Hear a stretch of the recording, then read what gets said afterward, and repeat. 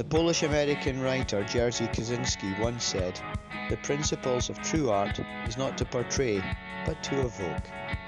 Of course, it was emotions he wanted art to evoke, but it could so easily have been memories. In this episode of Finger Flicking Good, we're back with the artists, but this time, instead of talking about team painting, I'm speaking with people who not only paint teams, but they also create art using the iconic Subbuteo figure, whether in 3D or in graphic form. We'll hear what they see when they look at a Subbuteo figure, and how they have used the bowl-shaped figure in their art, and what the future holds for Subbuteo art. All that and more coming up in this episode of Finger Flicking Good. Keep listening.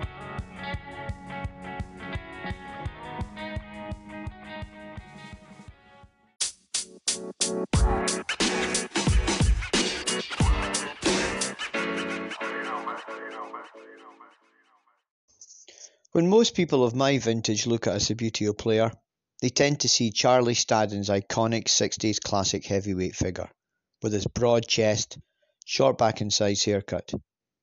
He's taking a slight step forward, but is otherwise static. I asked each of our contributors what it was they saw when they looked at a Subbuteo figure, and whether or not this allowed them to visualise the piece of art they were about to create.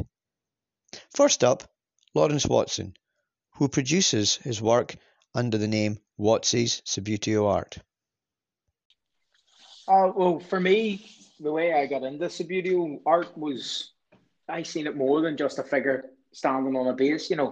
I seen the potential to have it running or have it celebrating a goal. Or one of the first things I done was I actually changed it and took the player completely off the base and then completely modeled it and put it back, jumping in the air.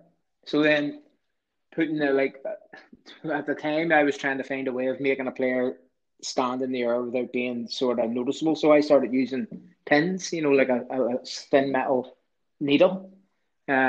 Use it, try to melt it into the base and try to melt it into the player. It ended up a bit messy, but for me, it was something different. Brought the player to life, and then when you sort of photographed it, it looked like it was in midair, that way. But for me, the heavyweight photo was, I was never a heavyweight fan, so I was always a lightweight fan. So for me, the iconic figures were the figures of the 90s. For me, growing up in that year with Subbuteo, it was the teams you got in the old polystyrene boxes, the Englands, the Italys, the Brazils, that sort of figure. So I always had a sort of what would you call like a bond with them sort of figures. So for me, the old figure from the 60s and stuff didn't really stand out in my memory as a kid or growing up with Subbuteo. But definitely when I came back to Subbuteo 4 or 5 years ago there, it wasn't about playing it, it was about seeing figures in a different light, making them run, making them celebrate and jump and different things like that, Paul Riddler, who showcases his work as Subbuteo Legends on Twitter, doesn't use classic heavyweight figures in his work. He prefers to use figures from the lightweight era. And when he looks at a figure, he doesn't actually see a Subbuteo player, but rather a collection of arms, legs and other body parts that can be shaped to recreate a moment from footballing history. Here he is explaining the process involved. To be honest, I'd sort of tend to see the lightweight figure more than the heavyweight figure. It's basically what I grew up buying and playing sort of in the late 80s. But when it comes to sort of recreating a particular pose or position for one of my figures, I don't really see the Subbuteo figure too much in my mind because I have to break it up into so many segments or parts in order to recreate as realistic a representation as I can, really. Callum Westwood of Westwood Table Soccer is another who has a preference, but despite his youth, it's not for lightweight era figures, but rather their heavyweight predecessors, and every time he works with these figures, he feels the weight of history heavy on his shoulders.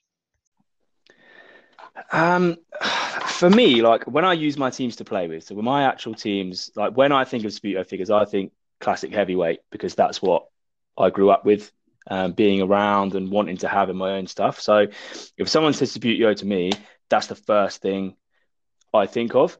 But you've probably seen, if you're referring to the heavyweight walker, the Uruguay that I've done, which is a restoration job, Sweden and Switzerland that I've put up. Which were actually recent. They're very recent paint jobs, actually. They were done for a friend of mine in Italy. But for me, when it comes to creating a Subbuteo team or a Subbuteo figure, it's about trying to create the magic of how do you get something that small to have that much detail on it. But more than that, to represent the team and the players that it was originally worn by. So, for example, with that Uruguay, the skin tones, etc., are all taken from a photo of that team. So for me, it was about trying to do those guys as much justice as I could, so that when someone's using them, I don't know, like their legacy, like the part of them is in that figure, if that makes sense. So let me introduce myself first. My name is André Moura. I'm from Lisbon, Portugal. That's the voice of Andre Moura, who lives in Lisbon and is on Twitter and Instagram as The Hybrid Man. I recently became aware of Andre's work when he appeared on my Twitter timeline. He specialises in the creation of figures across the pop culture spectrum, from film characters to rock stars. He's a fan of a totally different type of figure, one he calls the hybrid, a figure that was only produced in Portugal by the Italian Parodi company. The figure was essentially a classic heavyweight, but cast with a peg fitting so it could slot into the new style base that was being produced by Subbuteo. Here's Andre explaining what takes place when he looks at a figure, and how it often dictates what he's going to create. Well, my first answer for the first question, when I look to the figure, the blank or some cheap team lightweight figure, I usually know what I'm going to do because I have a little book agenda where I write it down, the figures, and make a lot of lists of the collections that I want to make. But sometimes, and happen more with figures that are not team figures, the accessory figures, the VIP set, the photographers, the policemen, the cricket figures, I see or recognize some characters there. The shape or the movement of the figure take me to adapt to a certain character, and obviously I work with a lot of broken figures with what I have at the moment. Be sure that I don't use figures that are in good condition or expensive ones. In the early years I used cheap lightweight teams. Now Stu Hall is an illustrator and graphic designer who creates what he calls Subbuticons, where he takes famous footballers and recreates them as almost cartoon-like illustrations atop Subbuteo's classic bowl-shaped base. The shape he chose for his classic Subbuteo icon was deliberate, based as it was on his own experience of the game. Yeah, to be honest, it was. I mean, I'm a child of the 80s, teenager of the 90s. I played for Subbuteo as a kid. I must admit I was terrible at it. I used to get thrashed by my dad. But my older brother, he was into Warhammer, the Games Workshop. He painted all those kind of figures. So he was excellent at painting. So he used to paint all the teams for me, which looking back was actually quite a kind thing for an older brother to do. So he would paint all the teams. And so I basically collected Subbuteo figures rather than playing the game. So I was really into that era. And since I've obviously got back into it as an adult, that's my era. I'm not too sure about the flat based ones of the modern game, but it was a conscious decision. Like all artists throughout history, our contributors had to start somewhere. There had to be an origin figure, one that, pardon the pun, flicked it all off. I asked each of them if they could remember what the first piece was that they produced. First up, it's Andre Moura, the Hybrid Man. Well, I think my first figure obviously was I'm not sure, but I think it was Elvis figure, because I'm a huge fan of the King, and I made the Elvis in that comeback special 68 with the leather jumpsuit. It was easy. You just put some hair and make the collar and paint it all black, and that's it. it's easy. Yeah, I think it was. I think it was the King.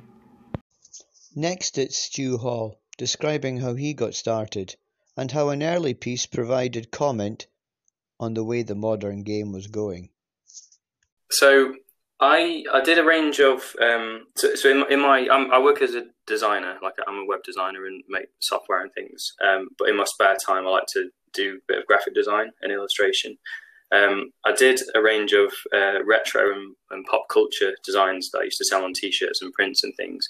And one of those I did was a piece sounds very fancy, called The Modern Game, and it was a couple of Subbuteo figures where one of them was diving, little nod to how the game's going, and that was quite popular. So I used to enjoy drawing the Subbuteo figure. So I wanted to start a range. The first few that I did were actually for my friends. So I did. I think Chris Waddle was probably the first one I did at Sheffield Wednesday because I had mates that supported them. So I used to just send birthday cards and mugs and things to my friends, and it started from there, really. So, yeah, I think Chris Waddle at Sheffield Wednesday was the first. Here's Lawrence Watson going into some detail about the first figure he ever created. The first piece I created was Jamie Vardy. At the time, I think I said before on one of your podcasts, it was about time of the Euros, maybe. And I think Jamie Vardy had been playing well for Leicester at the time. He had a broken wrist. So what I done was, it was basic. I think I bent one leg, put a bend in the knee, and cut one arm off and put it in the air. And he always wore the plaster cast. So I put the plaster cast on it. I painted it on to make it look like he was wearing a plaster cast. I think that would have been the first one I done because it was pretty easy. I only had to cut one leg off at the knee, remove it from the base, and then cut one arm off. So basically, you had a figure with one leg and a half a leg and one arm down by his side. So it was only a matter of putting one arm in the air, gluing it back on, and then bending the knee, putting a cut in the knee so it would bend, re-gluing it. And at the time, I wasn't using any modeling glue, or I wasn't using any proper tools. I was using a Stanley knife, a proper Stanley knife that you would use in a work site. And I was using proper Yoo-hoo glue, it was real, like fingers were sticking together. It wasn't as the way I would do it now, but it worked. And I didn't, at the time, I wouldn't have undercoated the figure the way I do now. I would have painted just over the kit. I think I was an England player anyway, so it was basically keeping the jersey white. So it was just repainting the jersey white again, and then painting the shorts. I think they were navy at the time and stuff like that. But I mean, now it'd be a lot more art in it and a lot more skill. You would, if you were using old figures, and you were, at the time, I would have used old lightweight figures, rather than buying new lightweight figures from the likes of LPM or Subbuteo World or anything, or My Subbuteo. So you were just using old figures you had laying around. So you would have had to scrape them down with a wee artist's knife, take some of the excess, the way they were coming out of the factory. They all had the lines down the side and extra bits in their hands and bits in their head, that way. So taking it to another level that way, cleaning it down, stripping it down, and then painting it an undercoat white, even if the team was white and the figure was white. I was always undercoat. And then the cutting became more detailed, filling it with putty, modelling filler and stuff like that there, so you weren't left with big holes in the arms or laying around the knee. Just trying to.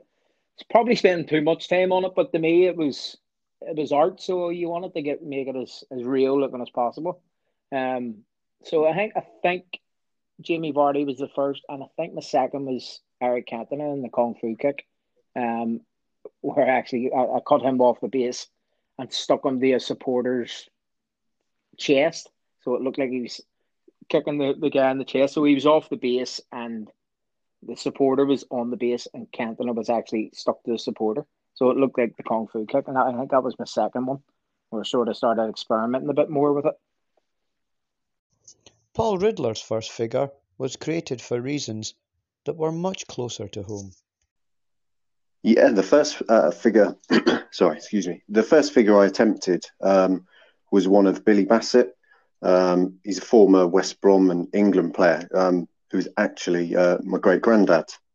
It was meant just to be a nice little keepsake with no real intention of creating any more. But things kind of snowballed after that initial piece, and I've sort of caught the bug. It's gone on to be quite a big hobby of mine now.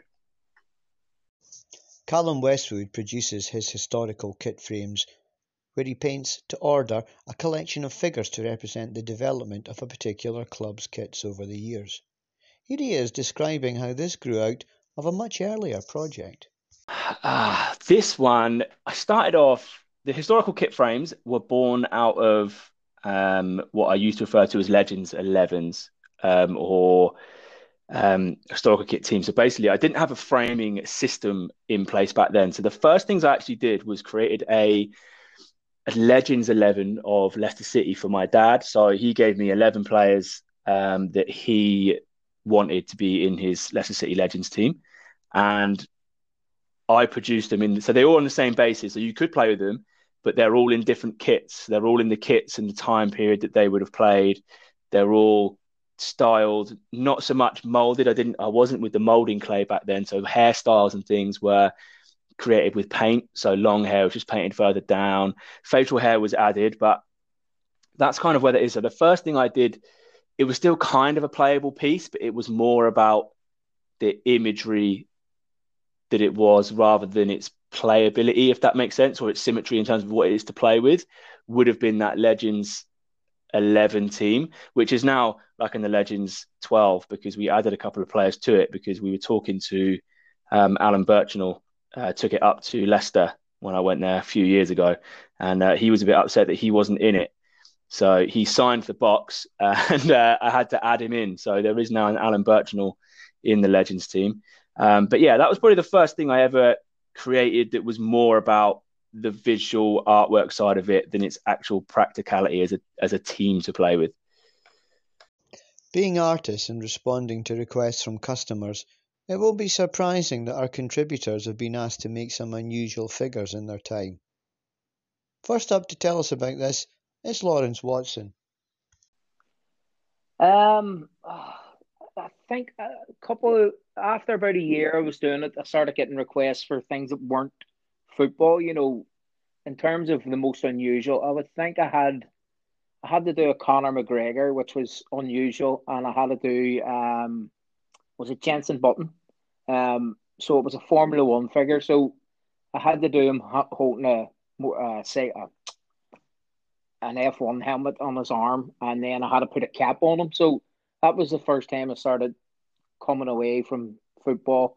Obviously, had to make the football kit look like a jumpsuit that he was wearing rather than a football kit. So it was a matter of shaving the shorts down, trying to get that tucked in effect out of the jersey, trying to get rid of the socks. So when you start shaving them down, they start losing the sort of the width and the size of the figure. So then I started adding putty to them.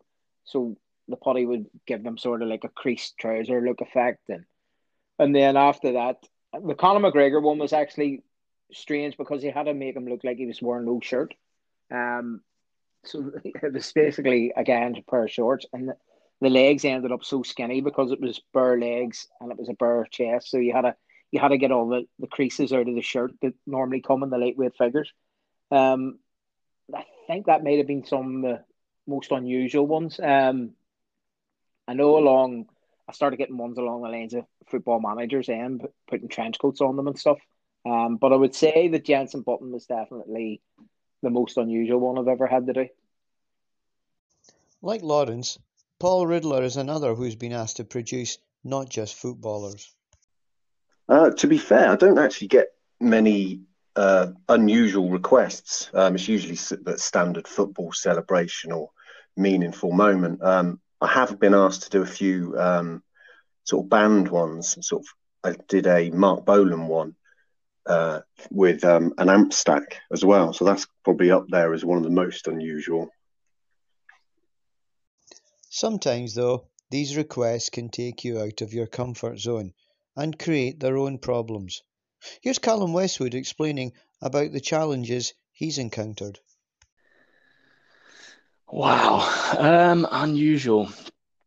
I don't get many unusual requests, to be fair. I've been asked to make some females recently out of classic heavyweights because this was before they were being made a bit more readily available. So I have had to make some females, which is quite difficult because a heavyweight figure or even a replica heavyweight figure naturally is quite a broad shape.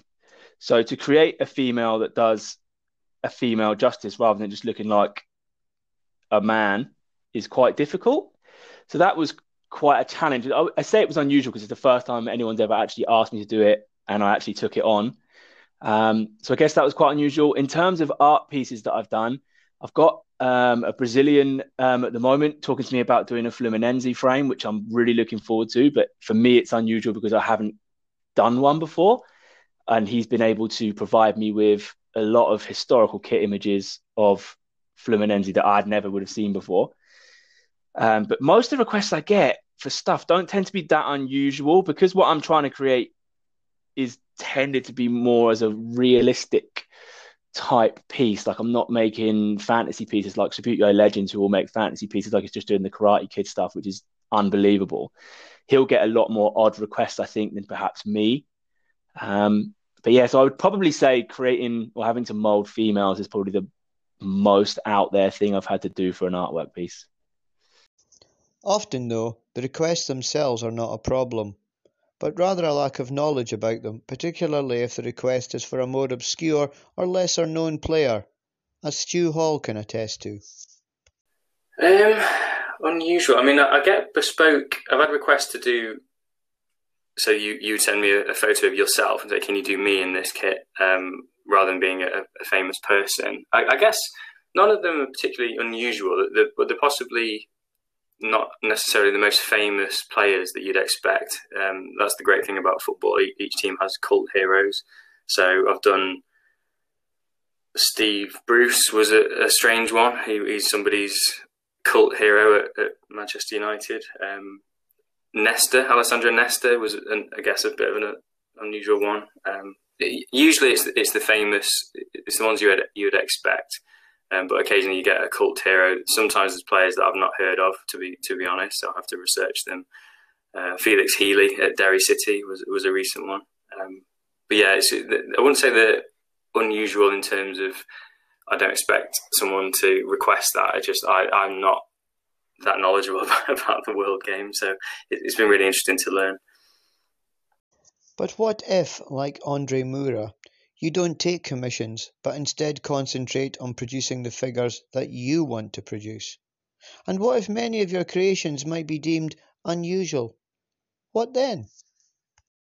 Well, the most unusual figure that I've made, I made a few, made even ones without a figure, like the alien egg, or the Invisible Man, or the Star Wars R2-D2 that I made from a straw. But the figures more unusual to see were perhaps the recent Genie of the Lamp, or more bold, the more bold ones, the classic porn star figures. That some of them are pretty, let's say, strange. Knowing how creative people work, I wanted to know if they had a favourite piece, a piece that they felt defined them as an artist. I never realised that there would be such stories behind each of their choices. Here's Paul Riddler on his favourite piece. Yeah, it is quite difficult to pick a favourite. Obviously, every one of Billy Bassett is, up there as a favourite. But I recently did a Diego Maradona one, which I was really pleased with because I think I captured I sort of recreated it very sort of correctly to actually the image I was after, and then the painting went quite well. But if I had to pick an absolute favourite, it's probably one of my cricket ones that I've done. Probably the Jos Buttler one, where when England won the Cricket World Cup final, and that one's probably my favourite because of the amount of detail there is in it, sort of extra detail that you have to do for a cricketer instead of a footballer. Creating the clothing that they're wearing, the hat, the gloves, and stumps. So that's probably my favourite. For some artists, their favourite piece is quite often the one that they're asked to replicate the most. This is not the case necessarily for all of them. Here's Stu Hall. There's some in different ways. So the most popular one I've done has been the Eric Cantona in the black kit. I guess that's an iconic thing. You immediately associate him with that kit. A recent one I did all of Maradona's kits. Obviously, he died recently, so that was kind of, it resonated with a lot of people. My favourite one, yeah, possibly the Maradona one, I guess, because his was of an era where there weren't so many sponsors on the kits as well, and it was a simpler era for kits. But his the Argentina and the Hand of God kits were probably my favourite ones. Sometimes it's impossible for an artist to choose their favourite piece. Here's Andre Moura explaining why he can't choose his favourite piece he's ever made. Well, they all are special to me, every single one. That's why I don't sell any. First, I can do two equals figures, and I don't want to spend time doing two of them the same. It's bothering when I have so much figures and characters to make, and takes out all the purpose. It's the process that I think it's important to me. And I encourage everyone to make themselves to make their own figures, because believe me, if I can do it, everyone can do it. When pushed, though, he did finally give in and make a choice.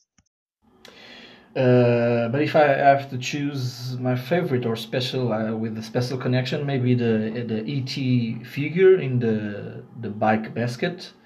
With Elliot on the bike, they were flying, because it was my first ever movie in the theater when I was 5 years old. I really loved that film. Or the Lord of the Rings figure, Éomer, the leader of the Rowan Riders. He has a helmet with a horse tail that I made with my dog hair. Or maybe the Ultimate Warrior, my favorite WWF character.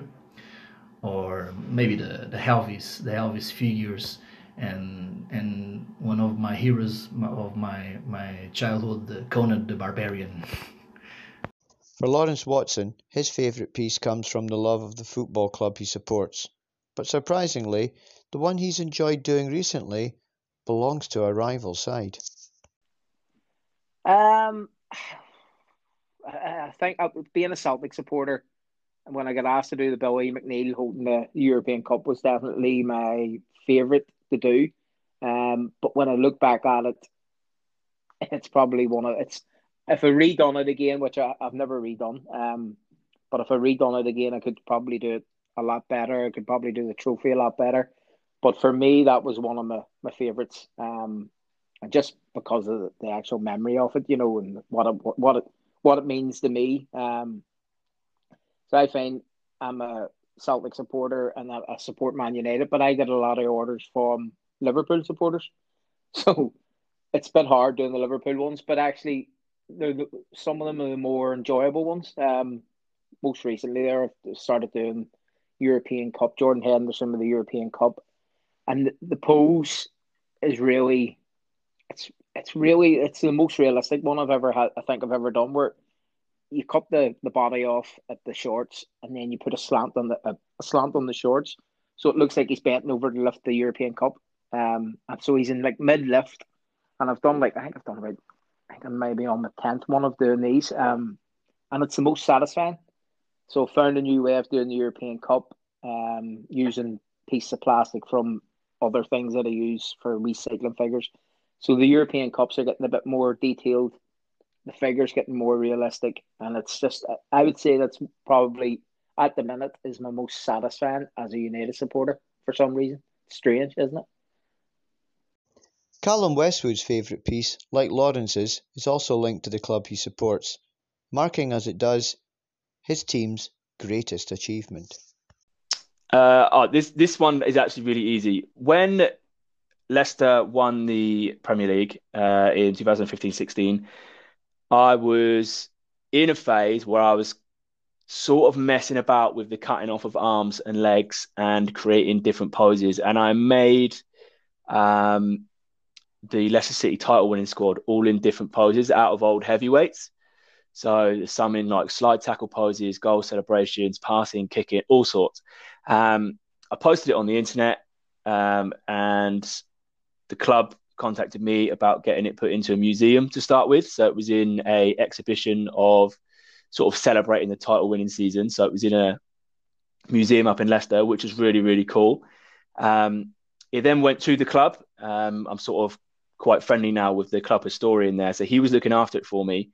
And then after the tragic events in October, when Kumvishai sadly passed away, I had this, like I felt like I wanted to give it to the family to sort of thank them and say that, you know, what you did, what your family has done for this club isn't just unrecognized or not appreciated. So I then asked the historian to just make sure that Top was given it. And as far as I'm aware, I received a thank you from them. So as far as I'm aware, they do have it. So that 100% is the most special thing I've ever created, without a doubt. I asked Callum if the rarity value of this piece was what made him, in the end, want to give it to the club's owners. Yeah, so like I say, it started off as just I did it, I shared it on the internet, the club got in contact with me, it then went up there, and then like I say, they just had it in the club stores, and then like I say, after that, I just felt like I wanted them to have it. I wanted them to have, because there's only one of those. There's no other set of those figures, so there's only one, and I wanted them to have it. It's kind of I don't know what best way to put it. Like, I wouldn't really call it an offering, but like a showing of our gratitude and that we appreciated him and we still appreciate them and everything they've done for our football club. So yeah, it's easily the most important thing I ever did, even though it started out as just me cutting arms and legs off of figures and just creating some stuff from the title winning season, really. Hearing that from Callum brings me nicely onto the real art aspect of their work. The rarity value. Given the time that goes into the production of the individual figures, is it almost a given that numbers will be limited? Here's Lawrence Watson again. Well, what I had before I started selling, I had an order for 5 of the Jordan Henderson ones. So obviously I'd done the 5 and got them out for the Christmas orders. So then I opened up for January, advertising December for anybody who wanted the Jordan Henderson one. So I try to limit that to 5 because I know if I have 5 Jordan Hendersons, I'm probably going to have 3 teams that I'm in the middle of painting, and I'm probably going to have another couple of orders for different moving figures. So I try to limit the amount of figures that I do. The Eric Cantona one, I limited that to 5. I didn't want any more than 5 because I wanted people to have something unique. So I mean, if I was to bring back the Eric Cantona one, it would be 5 to 10. So it would be the next 5 would be a batch of 5. So there would only be 10 out there. So with the Jordan Henderson one, there's going to only be 10 Jordan Hendersons. That's with the European Cup. I would probably keep it at that. And then change it to, I've done 1 Premier League trophy with Jordan Henderson. No, sorry, I've done 2. So I would probably limit that to 5. I don't want to have too much out there. I would like it to be different, so everybody has something unique. So not everybody will have the same thing, that way. But that's That's just sort of my thinking. Demand. If there's a bigger demand for it, then maybe you would rethink about it. But I do like to keep less out there. So I do. Paul Riddler gave up taking orders a while back, after feeling swamped by requests.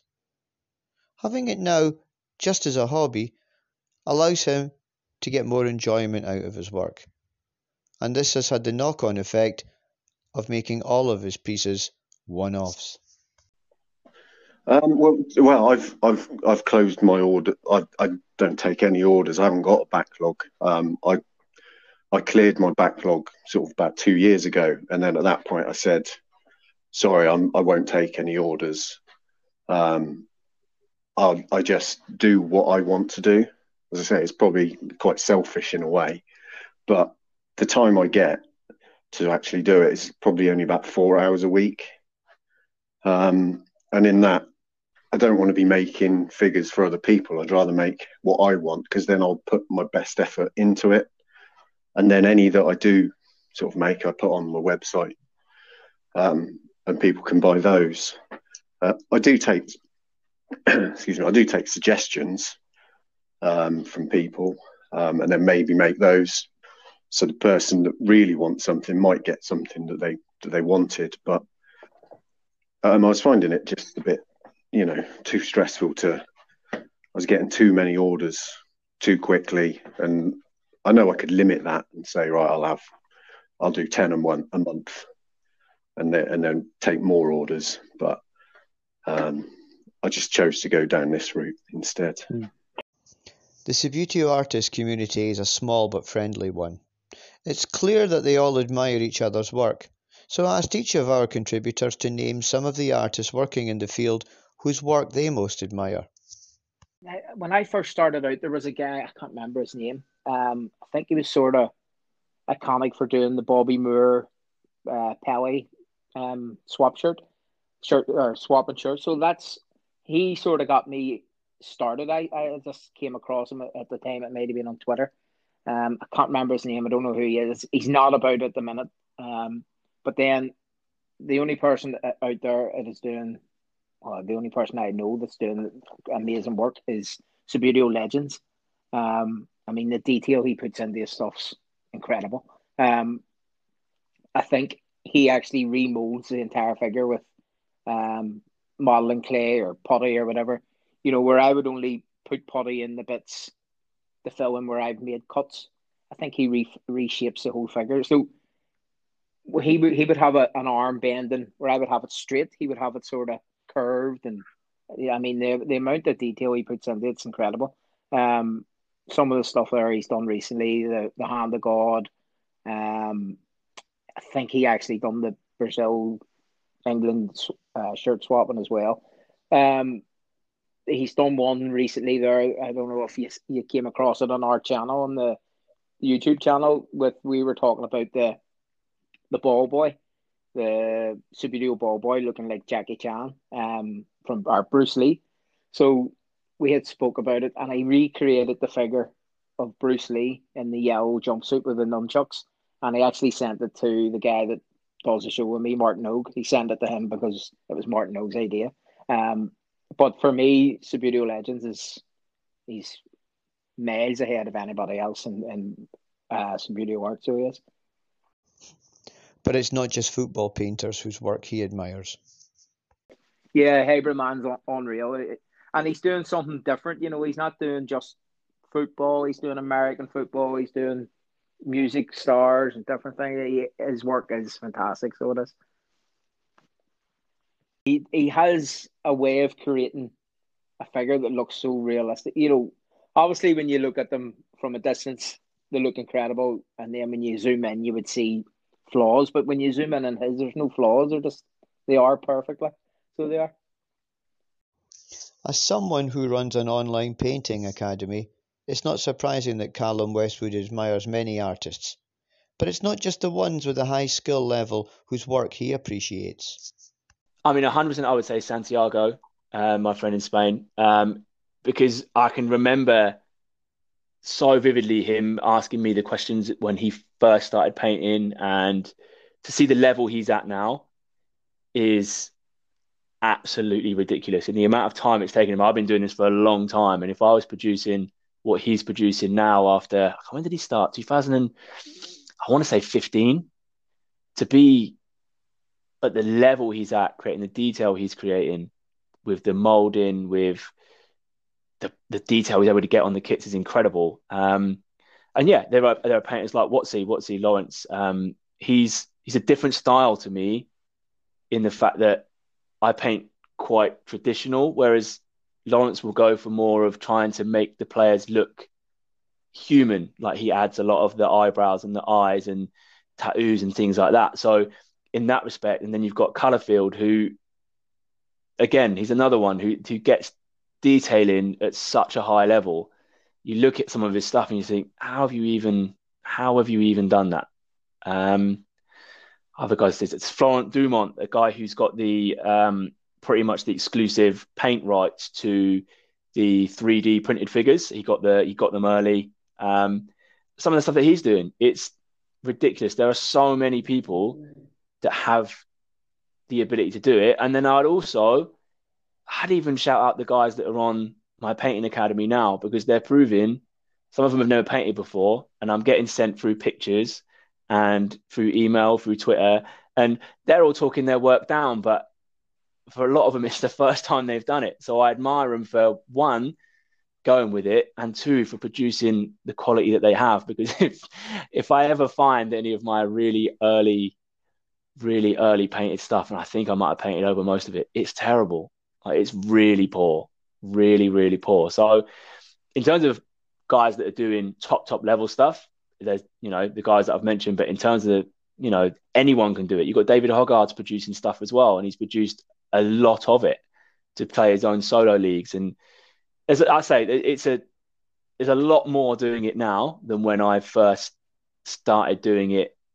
I'm not going to say commercially, because it's never really been a commercial thing, but started doing it when You Paint figures first existed, because when I started painting Subutex, they didn't. And now there's so many different places you can get them. The availability is, especially over here, in Italy, I think it's pretty available. I know, I think Kevin was saying in Australia and things, it's a lot harder. But yeah, definitely in Europe, there's a lot of availability for it, which I think has opened a lot of people up, which is why there's a lot of artists producing high level products, because the availability is there. The costs of original Subbuteo can be eye-watering, and they think, do you know what? I'm just going to do it for myself. And then they do one, and every time you paint something, you learn something different about painting something different, and you'll just see a rapid improvement, which is why the level, I think, is as high as it is in the guys that are out there putting their work out there on the internet. Great.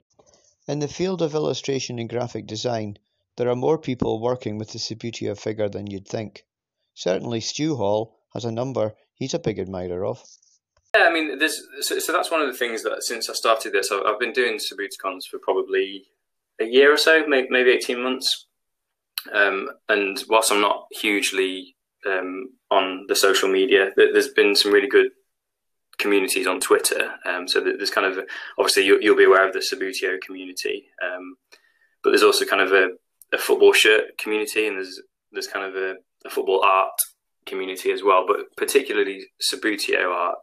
There's Subbuteo Style do some good work. They just do more realistic Subbuteo figures than the ones I draw, but with the kits they sell prints. You're probably aware of Homeless Ghost. They do footballers in realistic poses, so kind of they're drawn not in a standard Subbuteo style. So they're often on one leg as if they're running and things like that. So, but yeah, there's some really good graphic designers out there that do a nod to Subbuteo. So I'm trying to keep mine fairly simple, but also fairly different and fairly recognisable. But I think there's room for everyone. But it's not just illustrators he admires. He also admires those who paint kits. Yeah, I mean, I got respect for everybody that can paint, because I can't paint to save my life. I can't make the bristles do what I want. So I mean, Subbuteo Legends is one that's been really supportive of my stuff on Twitter as well. He does, well, you might have even interviewed him, but he makes not just footballers out of Subbuteo. He's done the Karate Kid figures, and he does basically anyone you want. He's a bit of a wizard with making Subbuteo figures. But obviously, I'm sure you know Watsy. There's a guy, Subbuteo Northern Ireland. He's a collector. Westwood. Well, there's tons of them if you just watch it, but they're all. I can't paint at all, so everybody is really good compared to what I could do. Paul Riddler, despite being someone who others think is a supremely talented painter, has many artists whose work he admires. Now, this is a really difficult one because there are so many out there at the minute. I don't really know of too many others who do sort of the sculpture figures. Watsy does a few. But other than that, I think mainly people are painters. But there's so many out there like Westwood, Artie Minori, there's Hellcole 123, Subbuteo, Toffee Art, Subbuteo Galsey, Colourfield, Kev Halliday. I mean, I've probably missed out some there, and I'm sorry for that. But it's a great thing for Subbuteo. It reflects really well that there are so many out there. And there are more and more giving it a go all the time, which is great. Despite not living in the UK, there are a number of Subbuteo artists who have caught the eye of Andre Moura, the hybrid man. Other artists, that's a lot of great artists there. That's unfair not to point all of them. But regarding painters, there's a few Italian ones like Fabrizio, the Memorabilia. He paints mainly walkers and molded figures that it confers an old and vintage look to the team. There's a Asto 9069 and the Pickett guy that are great painters. And of course Jova 65, that's for me that's an artist. The detail of the kits, the hairs, the badges, the tone skins and shadows, that guy blows my mind with his themes. He's really, really great. And of course the British guys, the Watsy, the Westwood, that I recently follow, and I'm just now getting to know their work on their websites, Instagrams.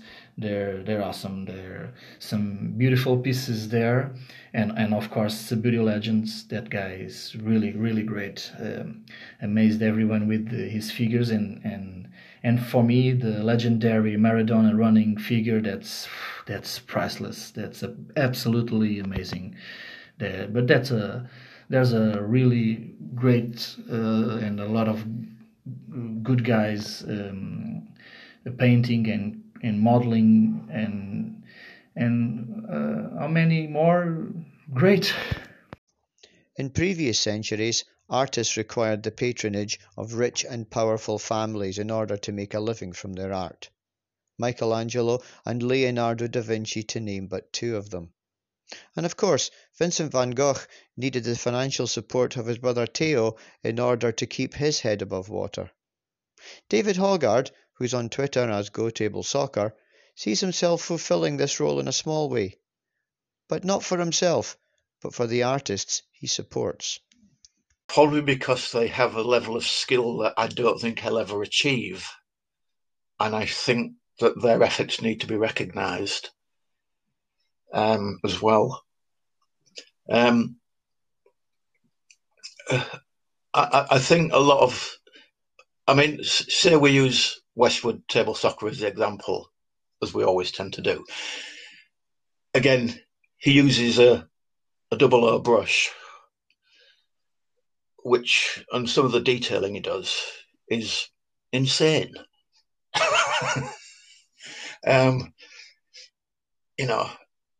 I couldn't even attempt some of that stuff, what he does. You've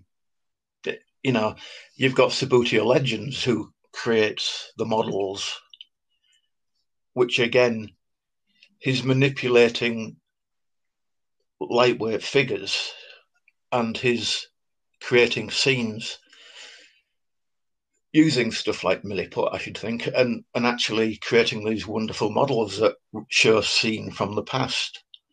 I've got a couple of his pieces. I've got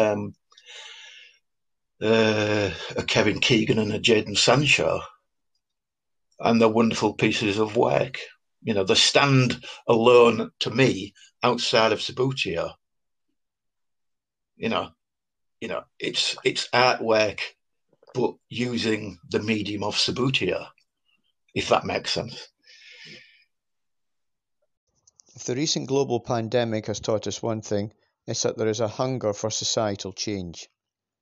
There's been a lot of talk of introducing some form of universal basic income, and this might have the effect of allowing some of our Subbuteo artists to do their work full-time. For Stu Hall, however, it wouldn't be something he'd consider.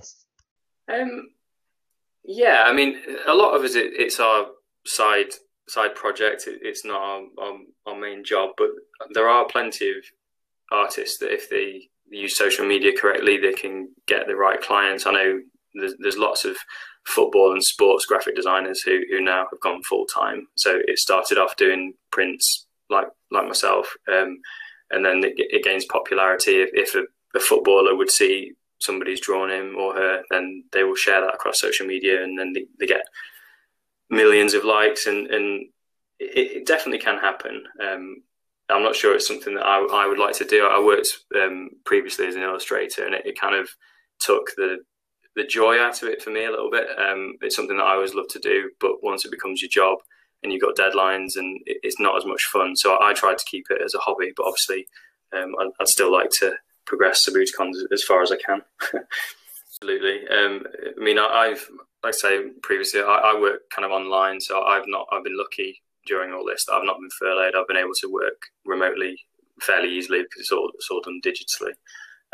But yeah, I know people who have had to be furloughed, and they've had to kind of find a second income from somewhere.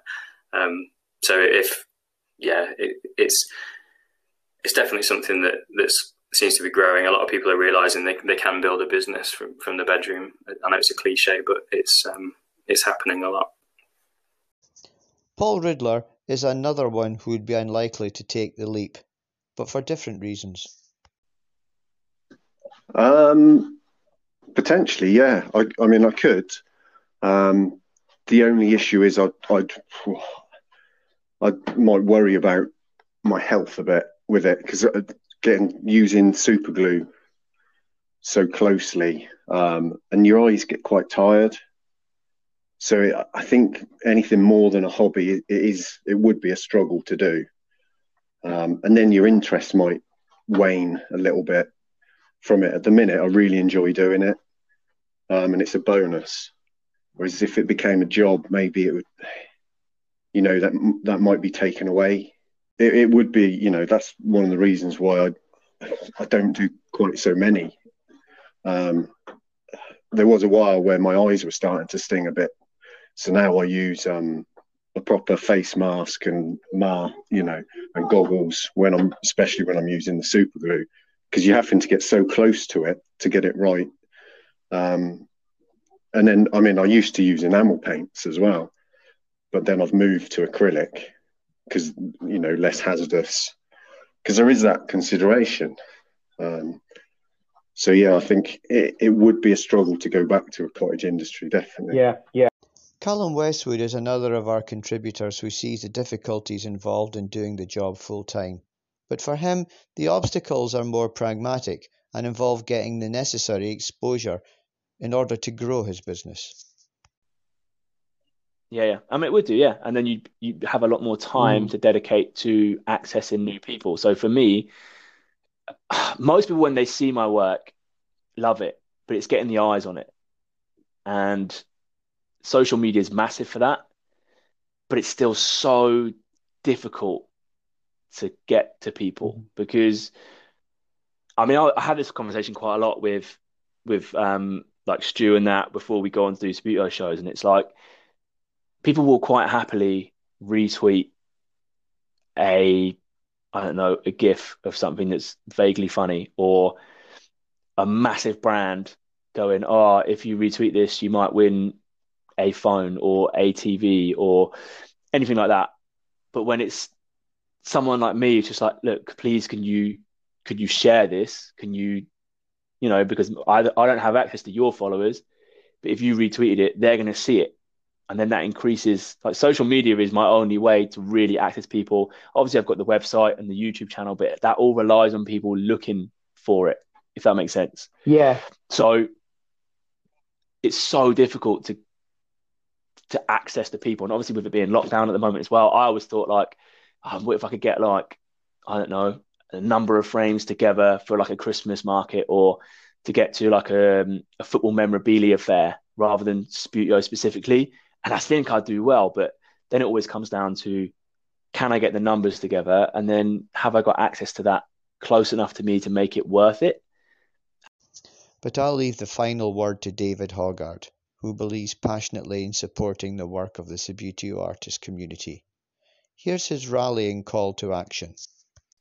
I just think there's some very talented people out there. Now, I don't mean just that in the Subbuteo world, but that's where my interest lies.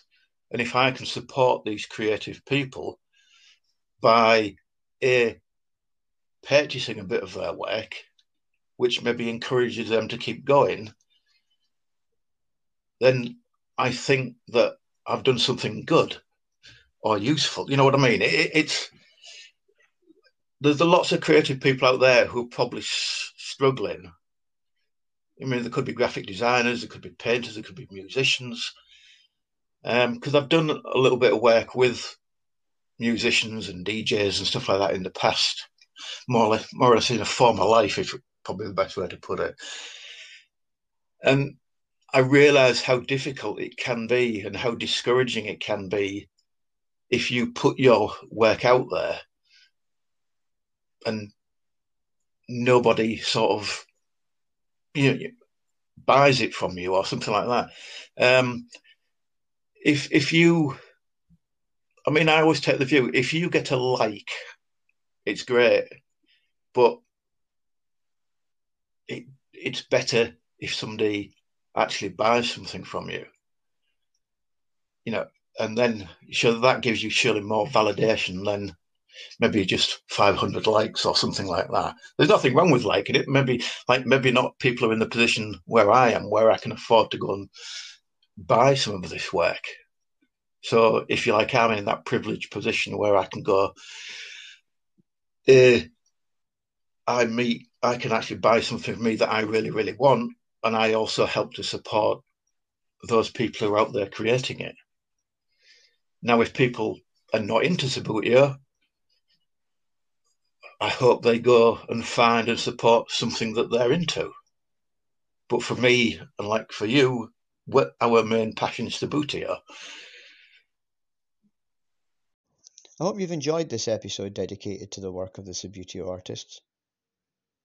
The work of this week's contributors is truly outstanding, but don't just take my word for it. Check them out online for yourself. Simply talking about their work just doesn't do it any justice. All of them are active on Twitter, and details of where to see examples of their work are in the notes for this episode. And that brings us to the end of this episode on Subbuteo art, and indeed the end of the second series of Finger Flicking Good. I hope you've enjoyed listening to the series of podcasts as much as I've enjoyed making them. I'll now be taking a short break to recharge my batteries, but don't worry, I'll be returning after Easter with another series where I'll hope to tackle some more aspects of the Subbuteo world, as well as introduce you to some more of the interesting people I have met in the online community. If you would like to contribute to a future show, then contact me through the Twitter feed, or alternatively by email at fingerflickinggood@gmail.com. Details on how to get in touch are in the episode notes. To make sure you don't miss out on Series 3 of the show, then subscribe right now to Finger Flicking Good on Apple Podcasts, Spotify, Pocket Cast, Anchor, or wherever you get your podcasts. Finger Flicking Good is an Airtime production. It's written and presented by me, Derek Eyre, with contributions from Stu Hall, David Hoggard, Andre Moura, Paul Riddler, Lawrence Watson, and Callum Westwood. The theme music is Drive. It's written and produced specially for the programme by Campbell Eyre of The Creature Appeal. Check them out on Apple Music, Amazon Music and Spotify.